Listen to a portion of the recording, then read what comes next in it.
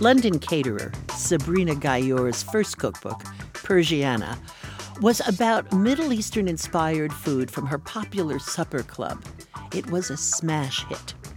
Now, she's followed that book up with Sirocco, a collection of recipes that she says are based not on the dressed-up dinner party food, but on what she really cooks at home.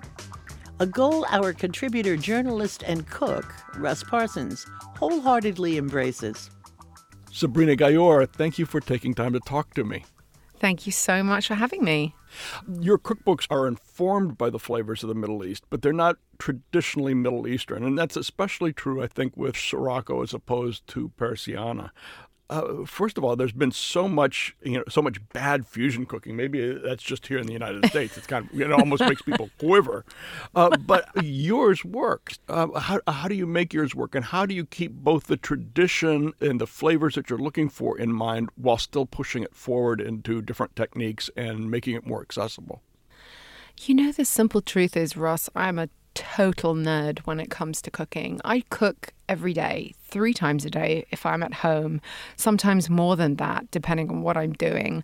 I've always done what felt good to me, and the food that ends up going into my book, for example, with Persiana, happened to be simplified versions of Middle Eastern recipes because I was self-taught. I needed to simplify it. But, the great thing was that because I had, Persian family from Iraq, family from all over the place, I had the exposure to know what things do taste like when they're made authentically. But then I kind of cut out all the, 6 hours for this and 5 hours for that, because I just thought people are never going to cook the food of my culture. It's going to die because none of my generation and my family cook.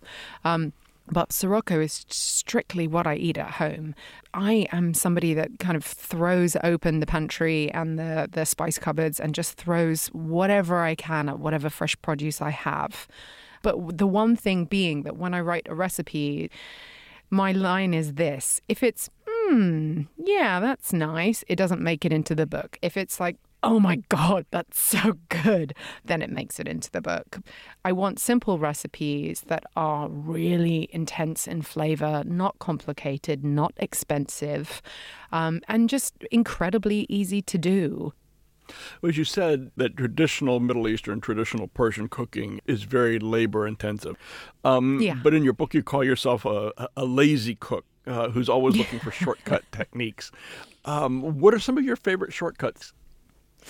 So with Persiana, that's where I really took the shortcuts, because Sirocco only has really a couple of quite Persian dishes in there. But Persiana, there's some controversial shortcut techniques. What I did to rice, that took a while for the Persian community to digest, and they kept sort of chasing me going, we don't cook rice like that. I'm like, I know, geez, but nobody's gonna make the 6-hour version. And I just realized that the reason rice was soaked and washed for so long is because, in Iran back in the day, rice wasn't commercially washed. So it had husks, it had stones, it has impurities. Now, for export, every country demands that it meets a standard. So it's actually clean. So therefore, you can actually cut out those processes should you choose to. Is it ever going to be as good as the 6-hour soaked rice that you rinse and drain and rinse and, No, it's probably not. But it's only just a fraction, sort of less good, in my opinion. And I've got people from all over the world that are not Persian making it. And it makes me proud, because maybe they wouldn't without that little cheats technique. So that's one thing. Stews. Persians love to use 10 different pots and pans. And when I'm in the home, if there's a shortcut, I will take it. And I hate dirtying loads and loads of different pots and pans. It's just a mess. So I tend to contain everything within a pot. And when I started writing different recipes and putting them up on my blog, I'd have all my aunts from all over the world going, we don't do that. And you can't do it like this. And you have to do it in a separate pan. And I would be like, okay, but just try it. And then they come back to me and go, oh my God, I can't believe it. I can't believe it worked. And I was like, so just toss it all in and it will be fine. So, I kind of just did it however I thought it was, and it worked. The flavors in your recipes are so dynamic.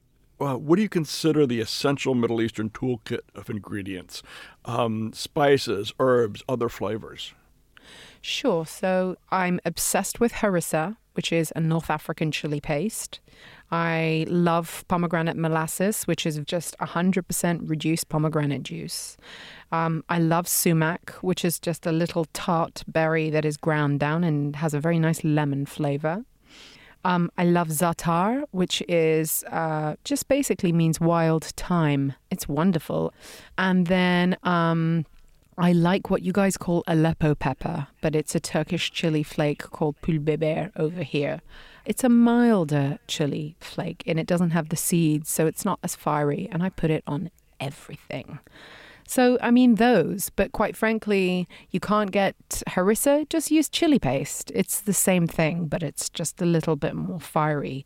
Ultimately, there's nothing that cannot be either made at home or replaced with something else, because that's just not how I cook.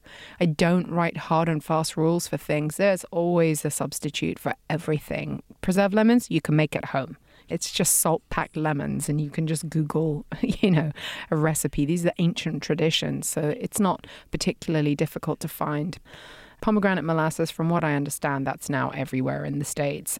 And if not, get some pomegranate juice and just reduce it in a pan. Maybe za'atar is a little trickier because it's wild thyme, but just use regular thyme. Grind it down to a powder if you don't have wild thyme. And I just think those are what I use again and again and again, along with the zest of lemons and the zest of oranges, to really give things, big flavors, but just really effortlessly. Oh, that's wonderful. Sabrina Ghayour, thank you so much for having been on Splendid Table with me and taking time to talk. Thank you so much for having me, Russ. Sabrina Ghayour is author of Sirocco, Fabulous Flavors from the Middle East. Russ Parsons is author of How to Eat a Peach. Now, Sabrina left us with recipes for quince glazed chicken filet skewers and grape leaf baked feta. Find them at splendidtable.org.